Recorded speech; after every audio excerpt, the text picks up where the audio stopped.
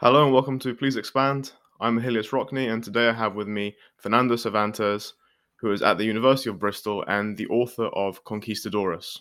In the book, it doesn't say a new history, but people call it Conquistadores a new history. Is that the official title? Yes, I think it does say that in the title, doesn't it? No, not on the title page actually. In the subtitle No, on not even there. the cover. Oh, right. I thought, well, the paperback edition definitely has the a new history. That wasn't something that I added. It was the publishers who added that. I Right. think it's at the moment it's a fad. I've seen so many new histories, but at least it wasn't. The Americans wanted to call it the untold history. And I thought, no, It's dramatic. that's just stupid. It's been told so many times. So they also called it a new history of Spanish discovery and conquest. I think the Right, okay. longer subtitle. Yeah. Yeah, So before we get into the book itself, perhaps you could say a bit about why you thought that this book needed to be written. yeah. It wasn't my idea actually. I was working on more recondite topics as one does in universities, and one day I was just rung up by um, an agent called Felicity Bryan, who told me that she'd just come back from New York and that Viking were very keen to have a book on the conquistadors because the anniversary, the big anniversaries were coming up. The first uh, mainland landings really happened in about 1519 in Mexico, and then the conquest of Mexico in 1521. So that those were big landmarks that needed some kind of volume. And I said to her that it wasn't really my turf, in the sense that it's not the kind of book that I would have thought about writing myself. But she was very insistent. She very quickly convinced me that it could be done, and that there wasn't anything recent, and certainly no single volume that deals with all the conquests. There are good volumes dealing with the history of Peru, the famous John Hemming, the conquest of the Incas. Of course, there's Hugh Thomas, who in the early 90s wrote a very good history of the conquest of Mexico. They're both quite traditional in the sense that they're big narrative histories, and that's what they wanted. But what the kind of the originality that I thought I could bring into it is just incorporate quite a lot of the recent research. The way in which the whole of the early modern Spain and the way in which they incorporated all these regions of the Americas has been rethought. The traditional history is one based on the model of extraction. That they got there and they exploited colonies for the sake of the metropolis, and that really doesn't really work at all for the 16th and 17th centuries. It worked a little bit for the 18th century because that's when the Bourbon reforms, trying to catch up, the Spaniards realizing that they were lagging behind the big empires of uh, Britain, France, and Holland in particular, wanted to emulate them, and they really did turn the Spanish American kingdoms into colonies for extraction purposes. So in the years leading up to the independence, you have a lot of that, bad government sensation throughout the Americas that then they incorporated into the nationalist histories in the 19th century. And since then, it's very, very difficult to get away from that image. That you have 300 years of horrendous obscurantist exploitation by these savages that were the Spaniards. And how dare anyone try to understand them? They just need to be condemned. I mean, that really is the woke approach right now. In the States, it was rubbished in the New York Times, for attempting to do the impossible. But I think it will kind of gradually establish a new approach to this that I think is very, very important. The need to contextualize rather than just condemn, which is not very interesting, is it? I mean, No. history is full of enigmas that we need to try to understand, and this is one of them. Well, that was precisely what I found so fascinating in your book. It's very subtle, I think, actually, because it's not the take-home message that I got, at least, was not that the Spanish weren't brutal or that they weren't self-interested, but what your account does, and I think I'm quoting a reviewer of one of your books now, it takes some of the wickedness out of it. It makes the brutality seem less mindless, almost less cruel, and it puts, as you say, into this context, this well, as you say, this late medieval Christian crusading culture, which in many respects is a new history because I never thought of this context as being the mindset of a Columbus, a Cortes, a Pizarro. Could you say a bit about this culture that you want to frame the conquistadors in, and the role it plays in your reframing? Mm-hmm.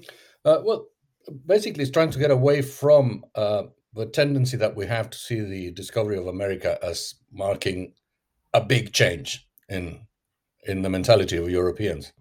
You know, once America is there, you have a big area that you can exploit in order to enrich Europe. You have the beginning of the capitalist system, and it leads straight to the modern world.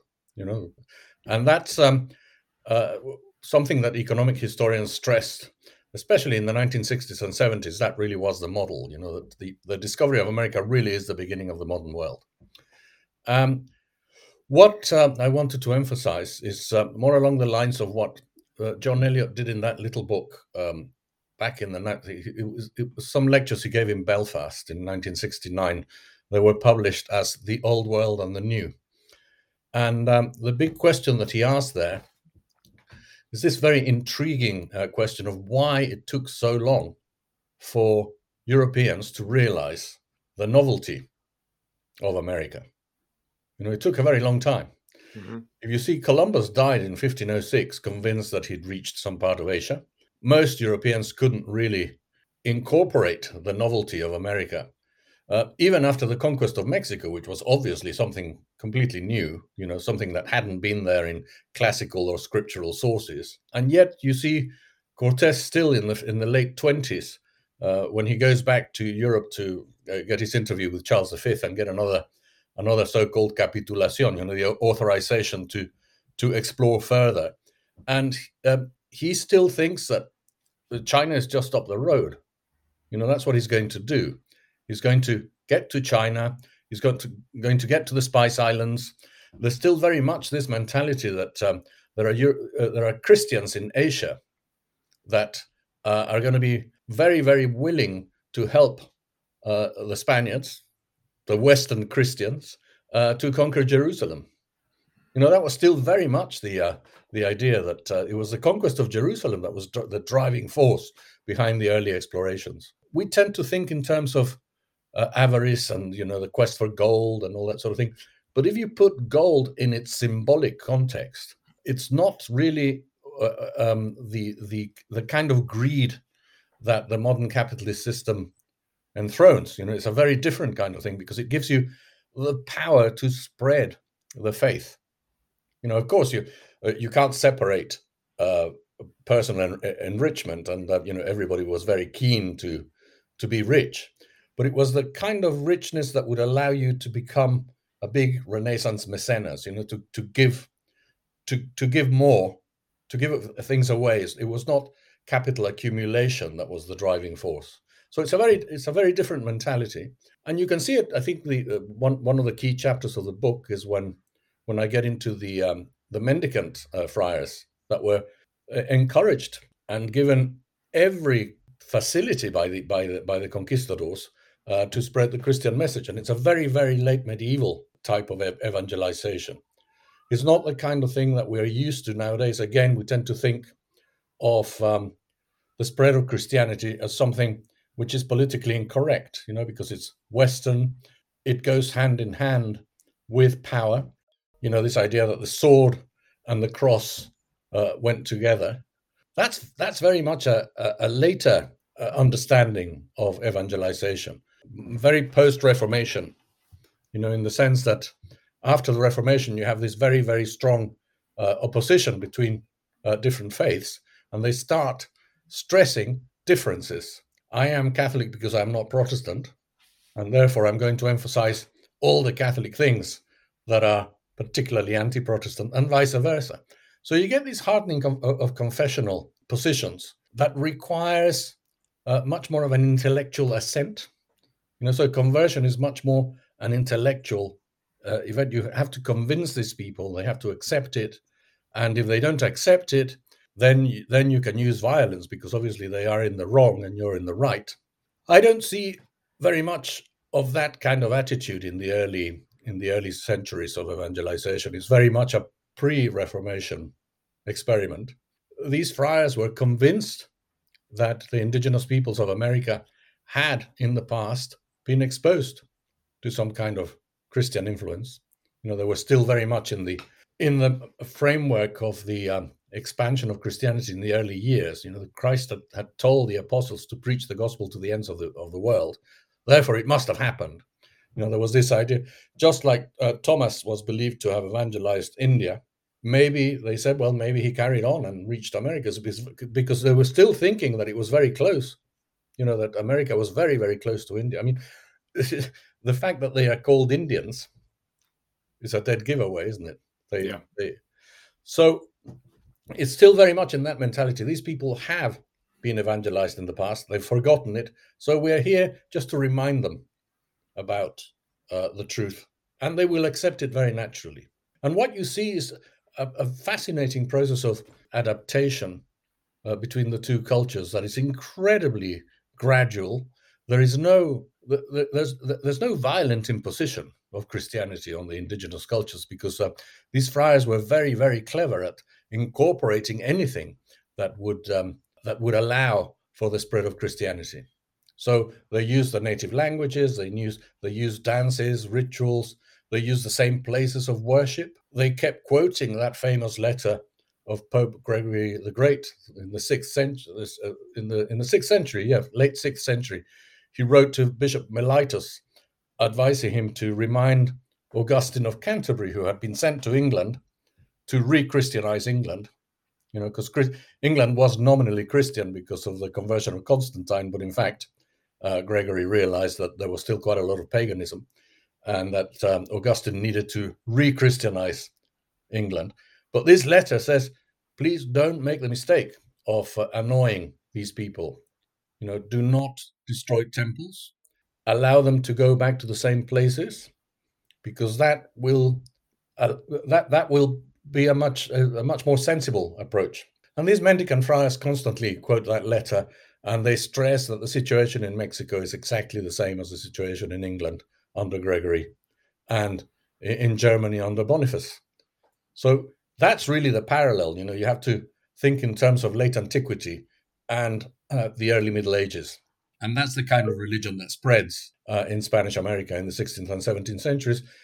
And the fascinating thing is that it's just how resilient it is. How these friars established the foundations of an unofficial tradition that remains to this day. You can see it. Anyone traveling in Spanish America can see that these are genuinely Christian cultures, which are also genuinely local, autochthonous. With lots of native incorporations. That Western anthropologists usually think that it's some kind of halfway house that is not proper. They didn't finish the job. But if you think about it, how can you finish the job? I mean, what is there? Is there such a thing? Would you be able to understand proper Christianity? I don't think it's possible. We have an understanding of Christianity that is very modern. It's post-Reformation, and we think that's what should have been implemented. And when we see evidence that it wasn't, we're very critical. But in fact, you really need to get inside the mentality of the time and try to understand the context.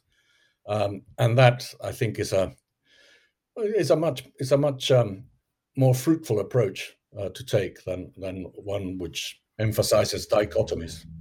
In fact, as I was reading that chapter, it made me think of Keith Thomas's book, Religion and the Decline Yeah. of Magic. Uh-huh.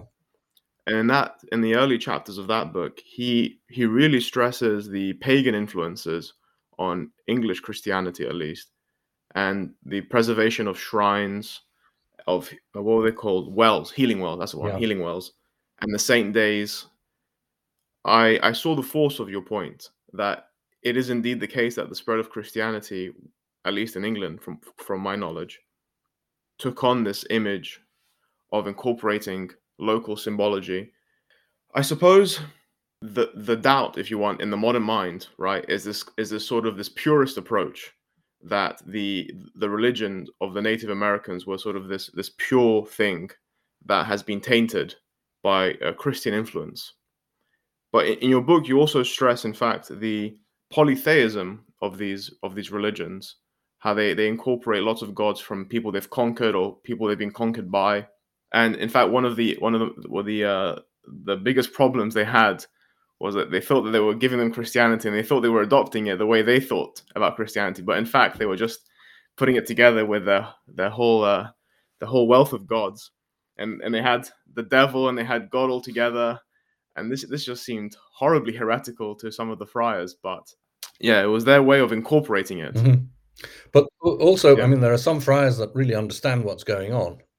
Like Duran in particular, this Dominican, a very, very clever Dominican who wrote that, how can you expect a complete assimilation of what we're trying to do so soon?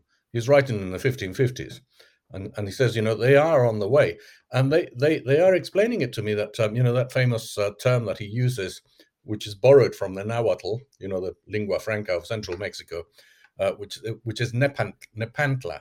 But this Indian says, you should not be worried that we're still Nepantla.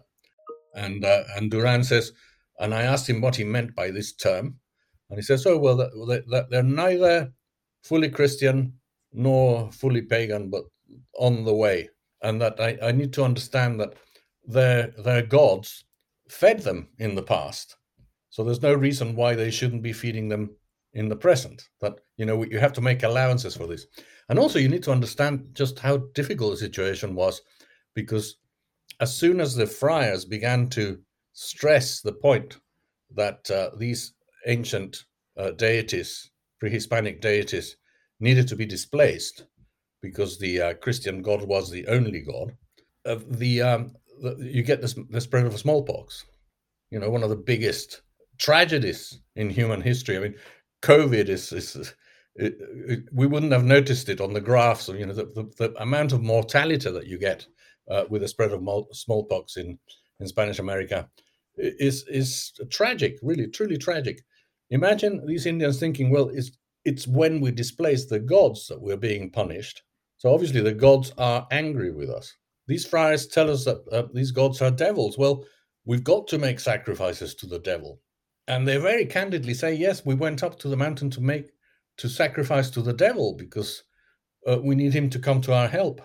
And the friars were saying, but how can you possibly think that the devil is going to come to your help? Well, because look what's happening. So these kinds of conversations were going on in the middle of the 16th century all the time. The friars were very, very quick to understand that it was not something to worry about unduly, that they needed to understand what they were doing. And very often they said, well, if we just give them different parameters, they will very, very gradually incorporate these rites into a Christian culture. So that's when you get the way in which they use the saints and the angels, which were not that was a perfectly orthodox late medieval type of devotion. Saints and angels, they were not worshipped; they were venerated. So that's what they needed to begin to stress, so that the Indians would eventually develop a culture that could be recognized in any part of Western Europe at that time. Well, Catholic Western Europe, because obviously after the Reformation you get a very strong displacement of saints and angels from the Protestant tradition, saints in particular, because they couldn't really do away with angels and demons because they were scriptural. You, a good Protestant would not be able to say that angels were not important. But the kind of relationship that you have with this very overpopulated supernatural world that you have in the late medieval period was translated to Spanish America and took root. It is a very rich supernatural world. And that was very evocative of Keith Thomas's work, actually. You also briefly mentioned this, and in your book you talk about it a lot. There is this tension between the friars on the ground, as it were, in in America, and the religious authorities in mainland Spain. And it's a tension between, people who sort of get the idea, they see what's going on, and they understand what they need to do to succeed. And you've got people who have this much more abstract notion of what's going on. And you introduce this term, obedezco pero no Mm-hmm. cumplo. I obey but do not implement. And this is a pretty important term in your book. It's you show its importance throughout. And much like when we started, the quest for gold and the spread of the Christian faith strikes us as hypocritical, as something that cannot possibly be contained within the mind of someone who is genuine. This expression also strikes us as rather incoherent. Could you say a bit about how it was used, why it was used, and again how it changes how we think about these Yeah. events? Well, I think a good place to start is just to see how candid um, the acceptance that they had gone to the New World. They all said to serve God, the King, and to get rich. It's quite disarming, isn't it? The frankness of the statement. You can't say Yes, that they're it not is. being honest about it. And there's no real contradiction. There isn't the tension that we see now. We tend to think of the very stark saying in the gospel, "You cannot serve God and mammon." But I think these conquistadors and the early friars would have seen mammon as the complete attachment to material wealth, so that it blinds you to anything else. But they were very keen to explain that the good use of wealth, and gold had mystical qualities. It wasn't like the kind of ready cash that we have in banks now. Well, it's not even ready cash now. It's in cryptocurrencies and all this kind of thing. It wasn't like that at all. It was something very solid and created by God in a kind of a hierarchy of goods. So that's something that we need to remember. It's not it, it doesn't have the associations with mammon that we tend to think in the capitalist system. It's something much more benevolent and something that can actually lead to a lot of good. You can do a lot of good with this gold. I'm not saying that it happened. That a lot of the time it was there was serious abuse and serious exploitation and everything else. I mean, humans are humans. Okay, but what I'm trying to emphasize is the context where you can understand why these arguments could be voiced without any fear of contradiction. And that's the mentality that we need to try to understand in order not to be uh, unfair to these people. So the principle of obedezco pero no cumplo, I think, is fascinating because it comes from a very very long tradition, medieval tradition of separate kingdoms. Because Spain was a mosaic of kingdoms that very gradually united until with the marriage of Ferdinand and Isabel, you have for the first time what you might call a united Spain in a very anachronistic sense of the word, because it's not a modern nation state, but you have the beginnings of what we understand nowadays as Spain, with the exception of Portugal, okay? Because the attempt was to unify Portugal as well, and Hispania, in the Roman sense of the word, included Portugal. So we have a bit of a complication there, but you have all these processes of unification go hand in hand with a very very strong realization that the important thing for the monarchs to do is to protect the rights and the privileges of the autonomous kingdoms. that they form. They don't want to trespass on those rights and privileges, what in Spanish is called fueros, which is quite a difficult word to translate because it also incorporates historic rights. It's something that has grown out of the particular circumstances of that particular kingdom, and it's unique to that particular kingdom.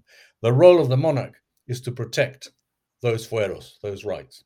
The monarch is the fountainhead of justice. You can appeal directly to the monarch if those rights are being trampled by either invaders or people who are not respecting them. The growing, certainly the frontier aristocrats who very often trampled on the rights of the towns. You have the growth of the mercantile classes, and because a lot of them were from outside Spain, the whole of southern Spain was saturated with Genoese. So you have these tensions growing, and the role of the monarch is to protect those rights and privileges. That's where the principle of obedezco pero no cumplo comes into play. And it was deployed incredibly cleverly by all the conquistadors.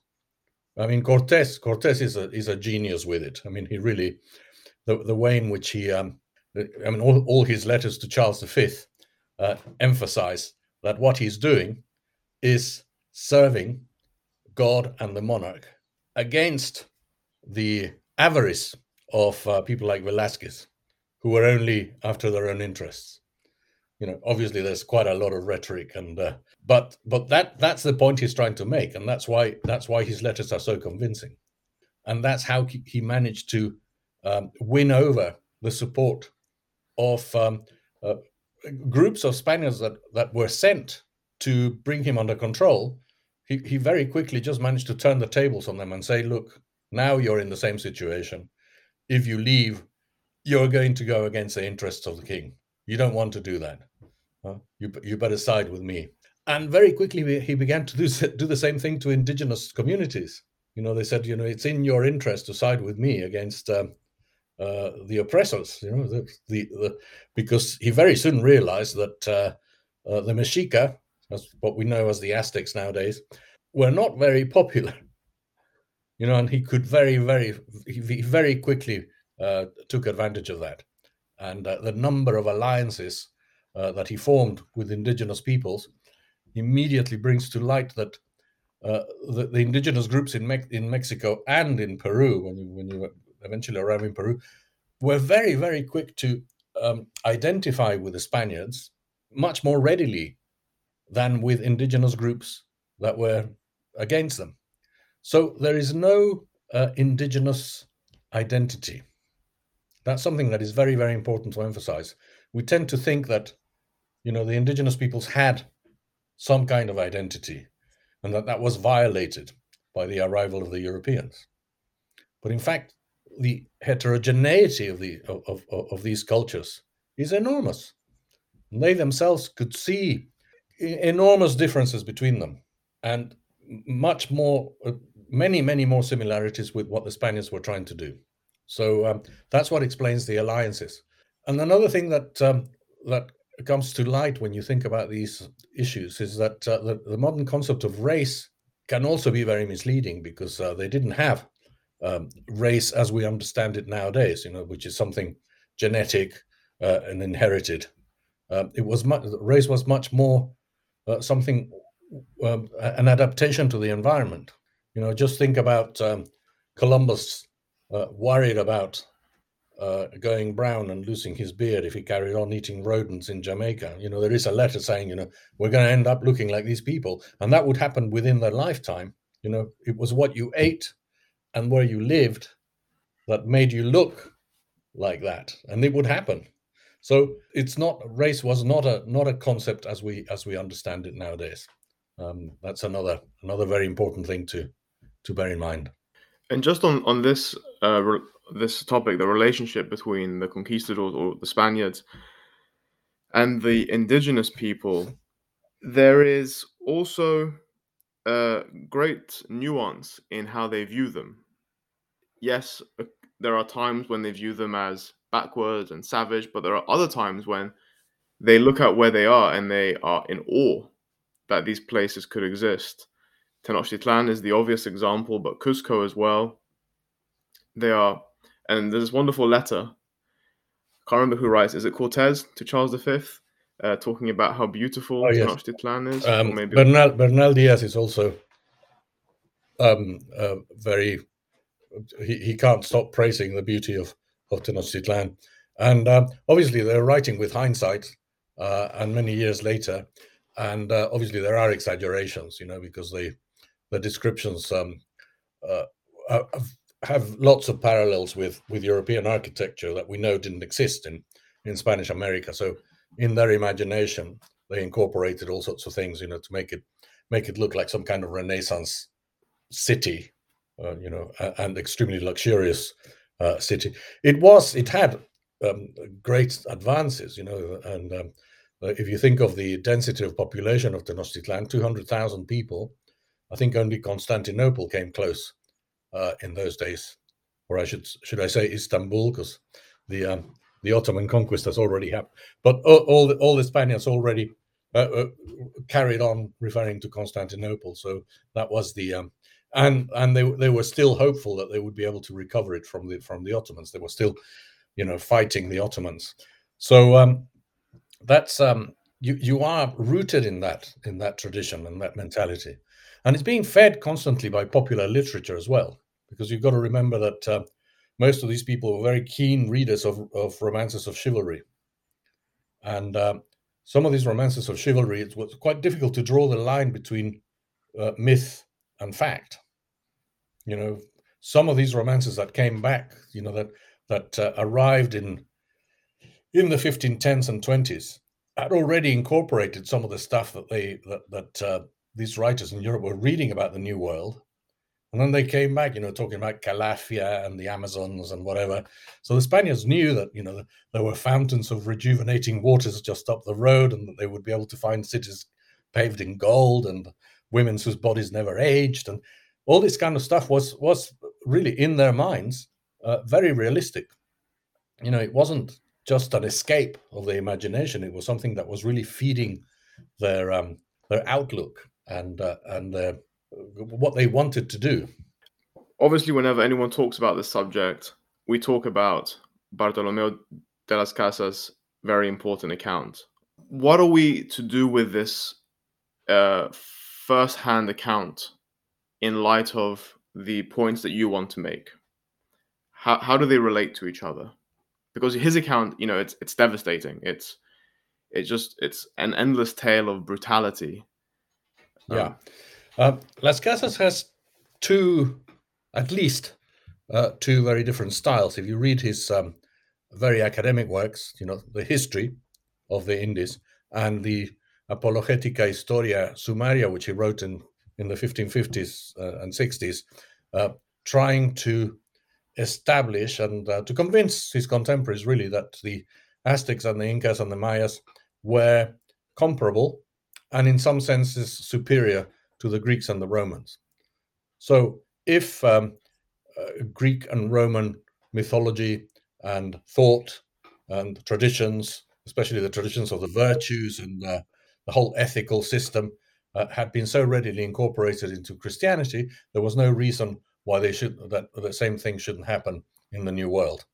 So it's a very, very interesting exercise in what you might call, a first attempt at comparative ethnology, as Anthony Pagnon once called it, in that seminal book that he wrote in the 80s, The Fall of Natural Man, where he actually gets into Las Casas and Acosta are the two big thinkers in that book, and he really explains where they were coming from and what they were trying to do academically, both of them, and it's very, very interesting stuff.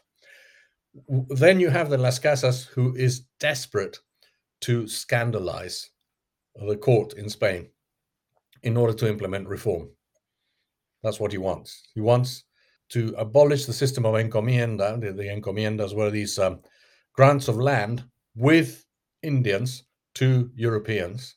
And it was inspired, obviously, in the feudal idea that you would provide protection in return for, some kind of military service, and you would make sure that, and labor, and you would make sure that they were well looked after and Christianized and all that sort of thing.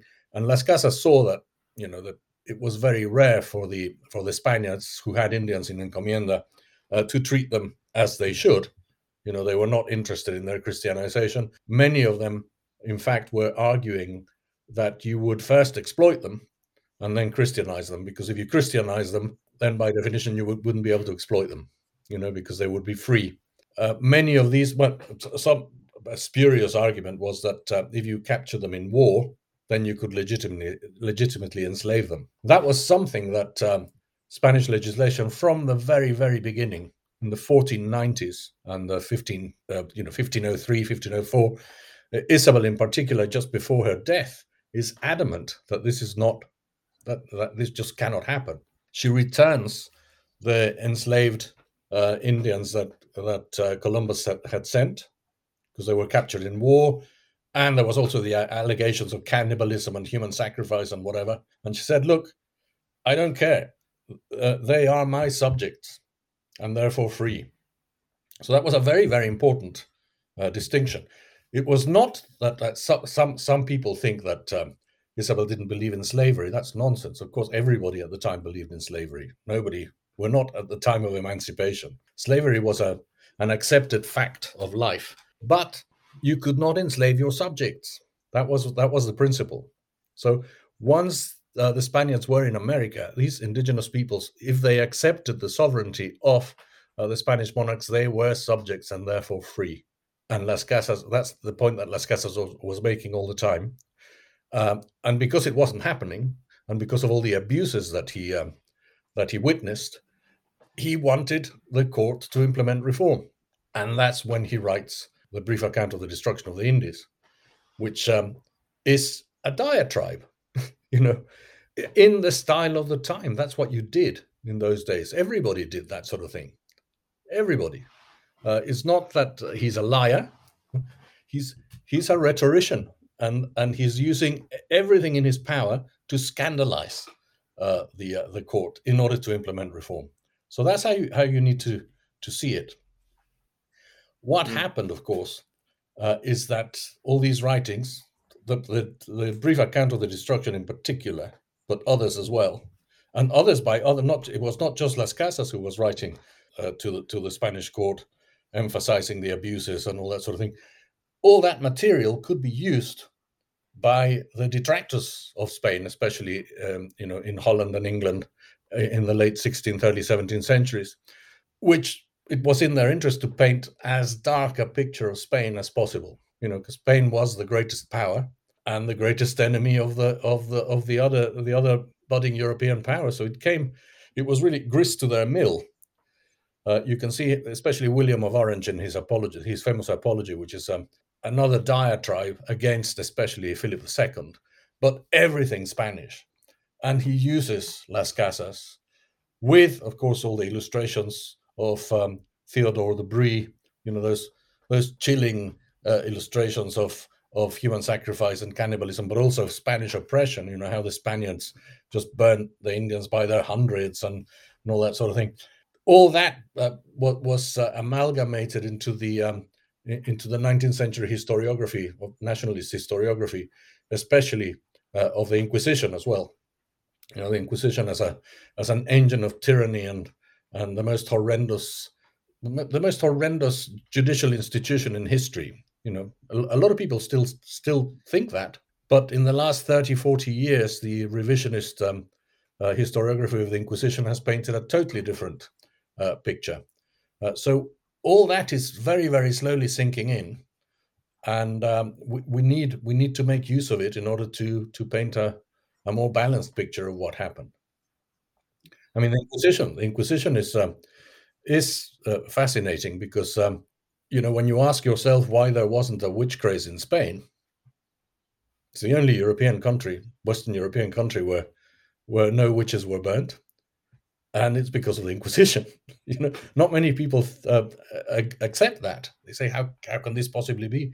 There were no intellectuals burnt in Spain. Occasionally there were a few imprisoned in order to be questioned, but none of them were burnt. So when you compare that kind of thing to what was going on in the rest of Europe, you can actually see the Inquisition as a force for moderation in many respects. And some of the innovations in the treatment of prisoners, the famous secrecy that everybody thinks, oh, how could it possibly? You got your prisoners and you didn't allow them to communicate, and everything that they said was secret. It sounds awful, doesn't it? But it was very deliberately done so that they would get so that the inquisitors would get proper testimonies, because in the early years, what they found was that they were getting exactly the same thing from different quarters, and they thought, oh, this is very strange. If we had some variation, then it would be more believable. But to get exactly the same thing, it means that these people have been communicating with each other. So we've got to keep them apart. Mm. So you can understand why this was happening, and it's a very slow process of progress in the judicial system that actually leads to more enlightened ways of dealing with injustice. But that you mentioned that to students in the first year, and they think that you've gone mad. How can you possibly try to defend such an outrageous institution? Not trying to defend it. I certainly don't want it back. But let's try to see how they operated. Once you do that, it's quite easy to get inside the mentality of the people who went out there. I mean, they came out of this world, and it was not peculiarly Spanish. This was the rule throughout Europe at the time. So this idea that it was the Spanish in particular that were the barbarians and the savages and the obscurantists, and that is a much later prejudice. Okay, yeah, and you in your chapter on the friars, you spend a lot of time teasing out those details and drawing important distinctions between how people treated the native religions. So your book concludes with a very interesting musing on our perception of the legitimacy of these Uh-huh. kingdoms, and they appear to lack legitimacy.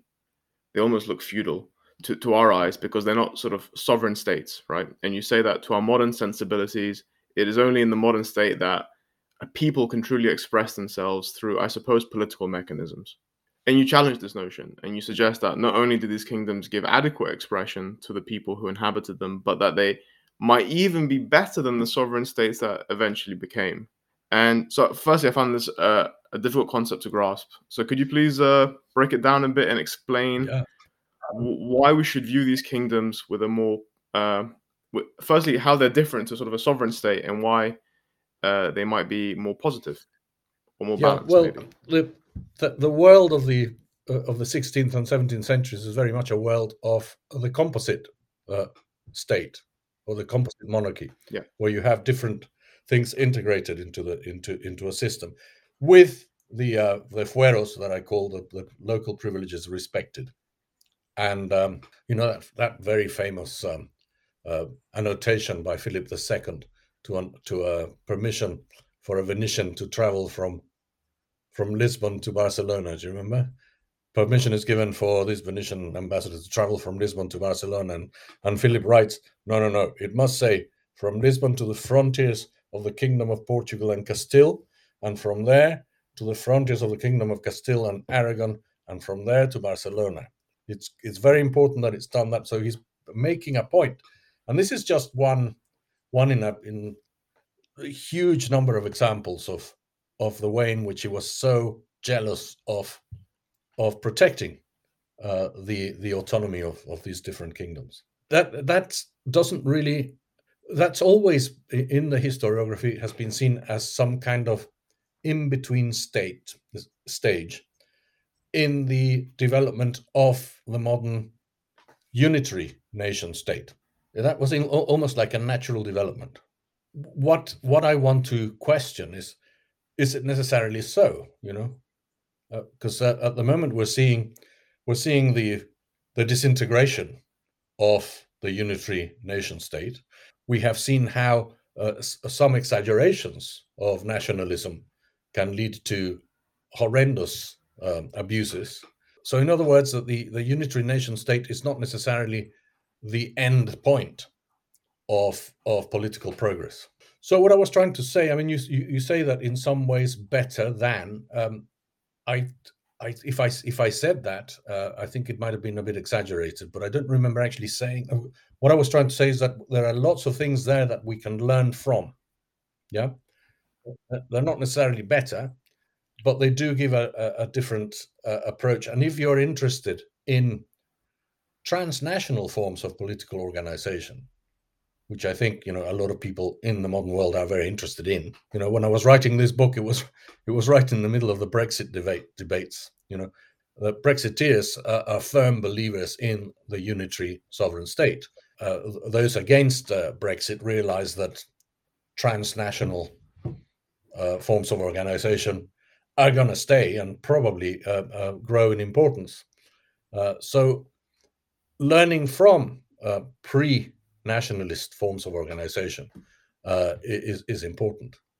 And there, the principle of obedezco pero no cumplo is right in the middle of it. This understanding of obedience, because that's another thing.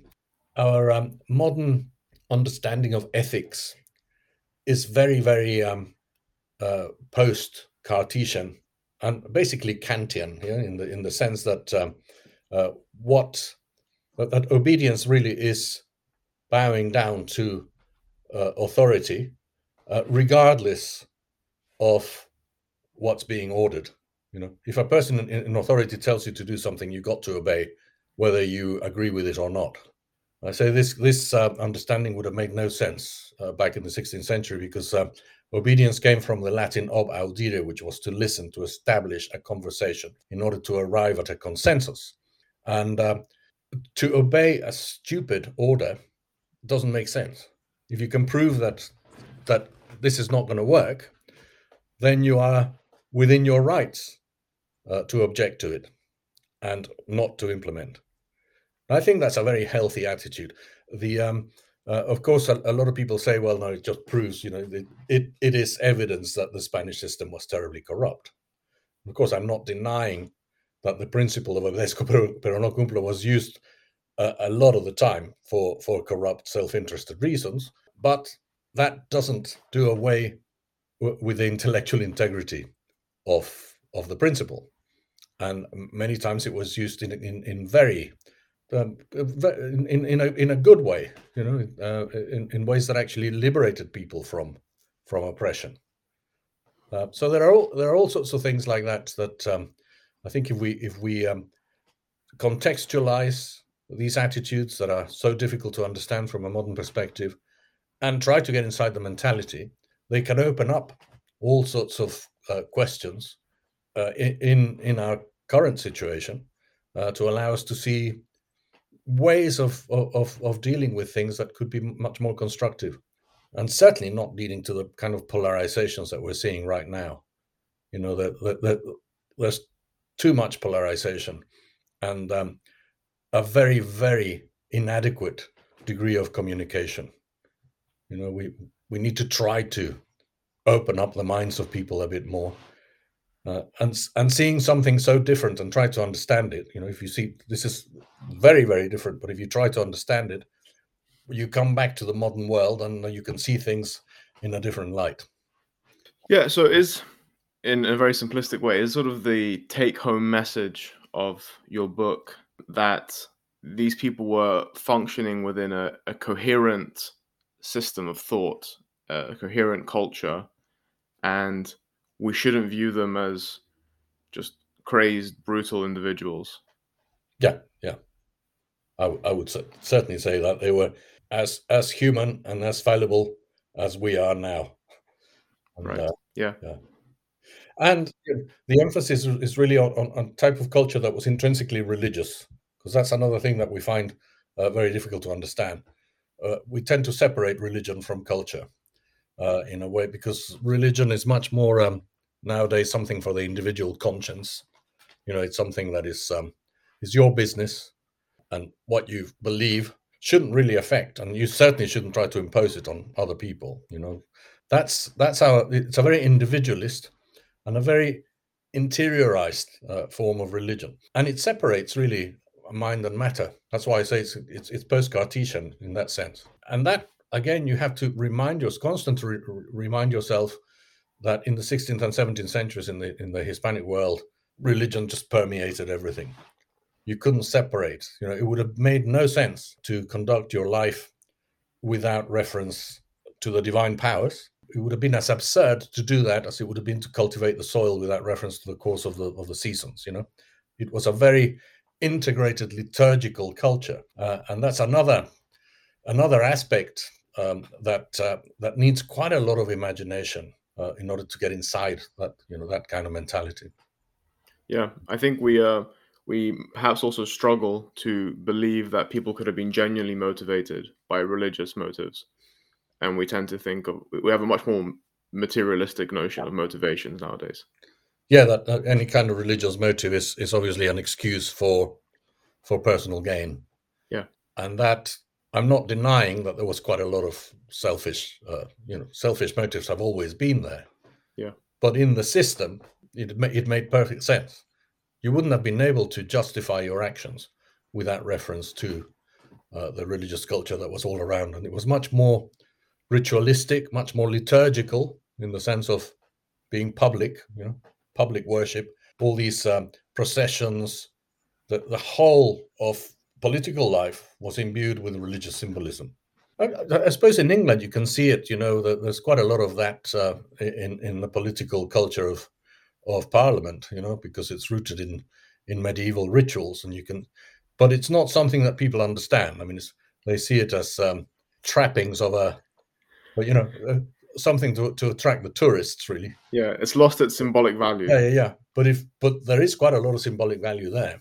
The fact Mm, that the Queen is the head of the church and that she's crowned by the Archbishop.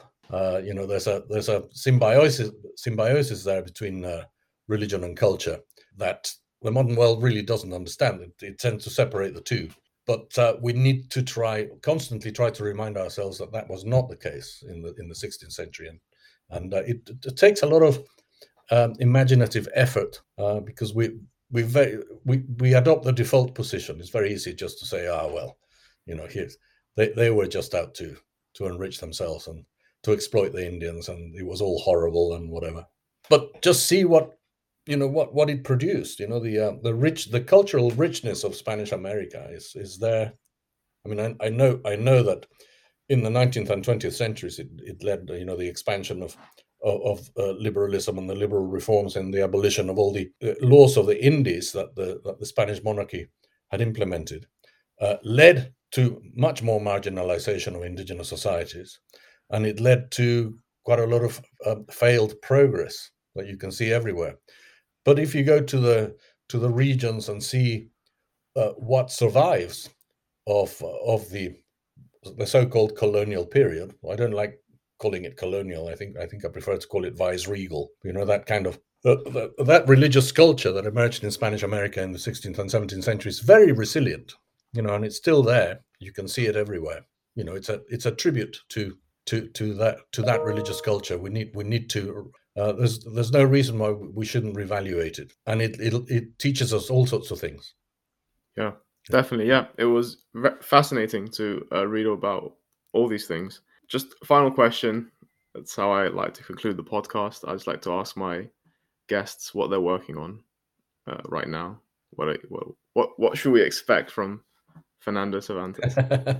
Well, I'm trying to get back into projects that I was working on before I was so oddly distracted by in order to write this book, and I was actually writing on angels and demons, Right. trying to understand the theology behind them and from a religious cultural perspective. So yeah, in about 2 or 3 years, I think I'll finish a book on angels and demons in the Hispanic world, and then after that, I've been asked to write the Oxford History of Early Modern Europe, the volume on Spain and the Hispanic world. So that's obviously going to take me quite a while because that's quite a big volume. Yeah. Uh, But there's a interesting line of connection with your book just now. yes, I think so. Yeah. Yeah. Uh, Yeah. Yeah, I mean the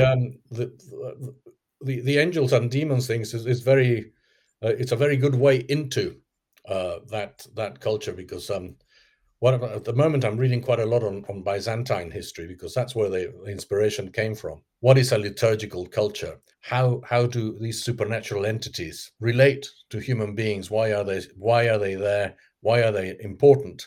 And what's their function in the coherence, not just of the political organizations, but of all the cultural expressions? Because, again, we tend to see these things as remnants of a system that is now superseded. Nobody believes in angels anymore, or demons, because Newton, the laws of gravity, he proved that you didn't need angels to push planets around, that it all happened through magnetism and all this kind of thing. But then you read the latest works by Newton. Was very, very interested in angels, so that Yeah, deeply religious. why take this lineal approach? That there is a progress from magic to religion to science. Well, they're asking very different questions, and we have to remind ourselves that we have to approach the world in a more in a way that allows us to ask deeper questions, and to puzzle ourselves. Because human beings are Yeah, very puzzling creatures. You never know why they are acting in a particular way. There are always all sorts of complications behind them. that's great. Okay, well, thank you once again for coming on the podcast. It's been a pleasure to have you. Enjoyed it a lot. Thanks very much.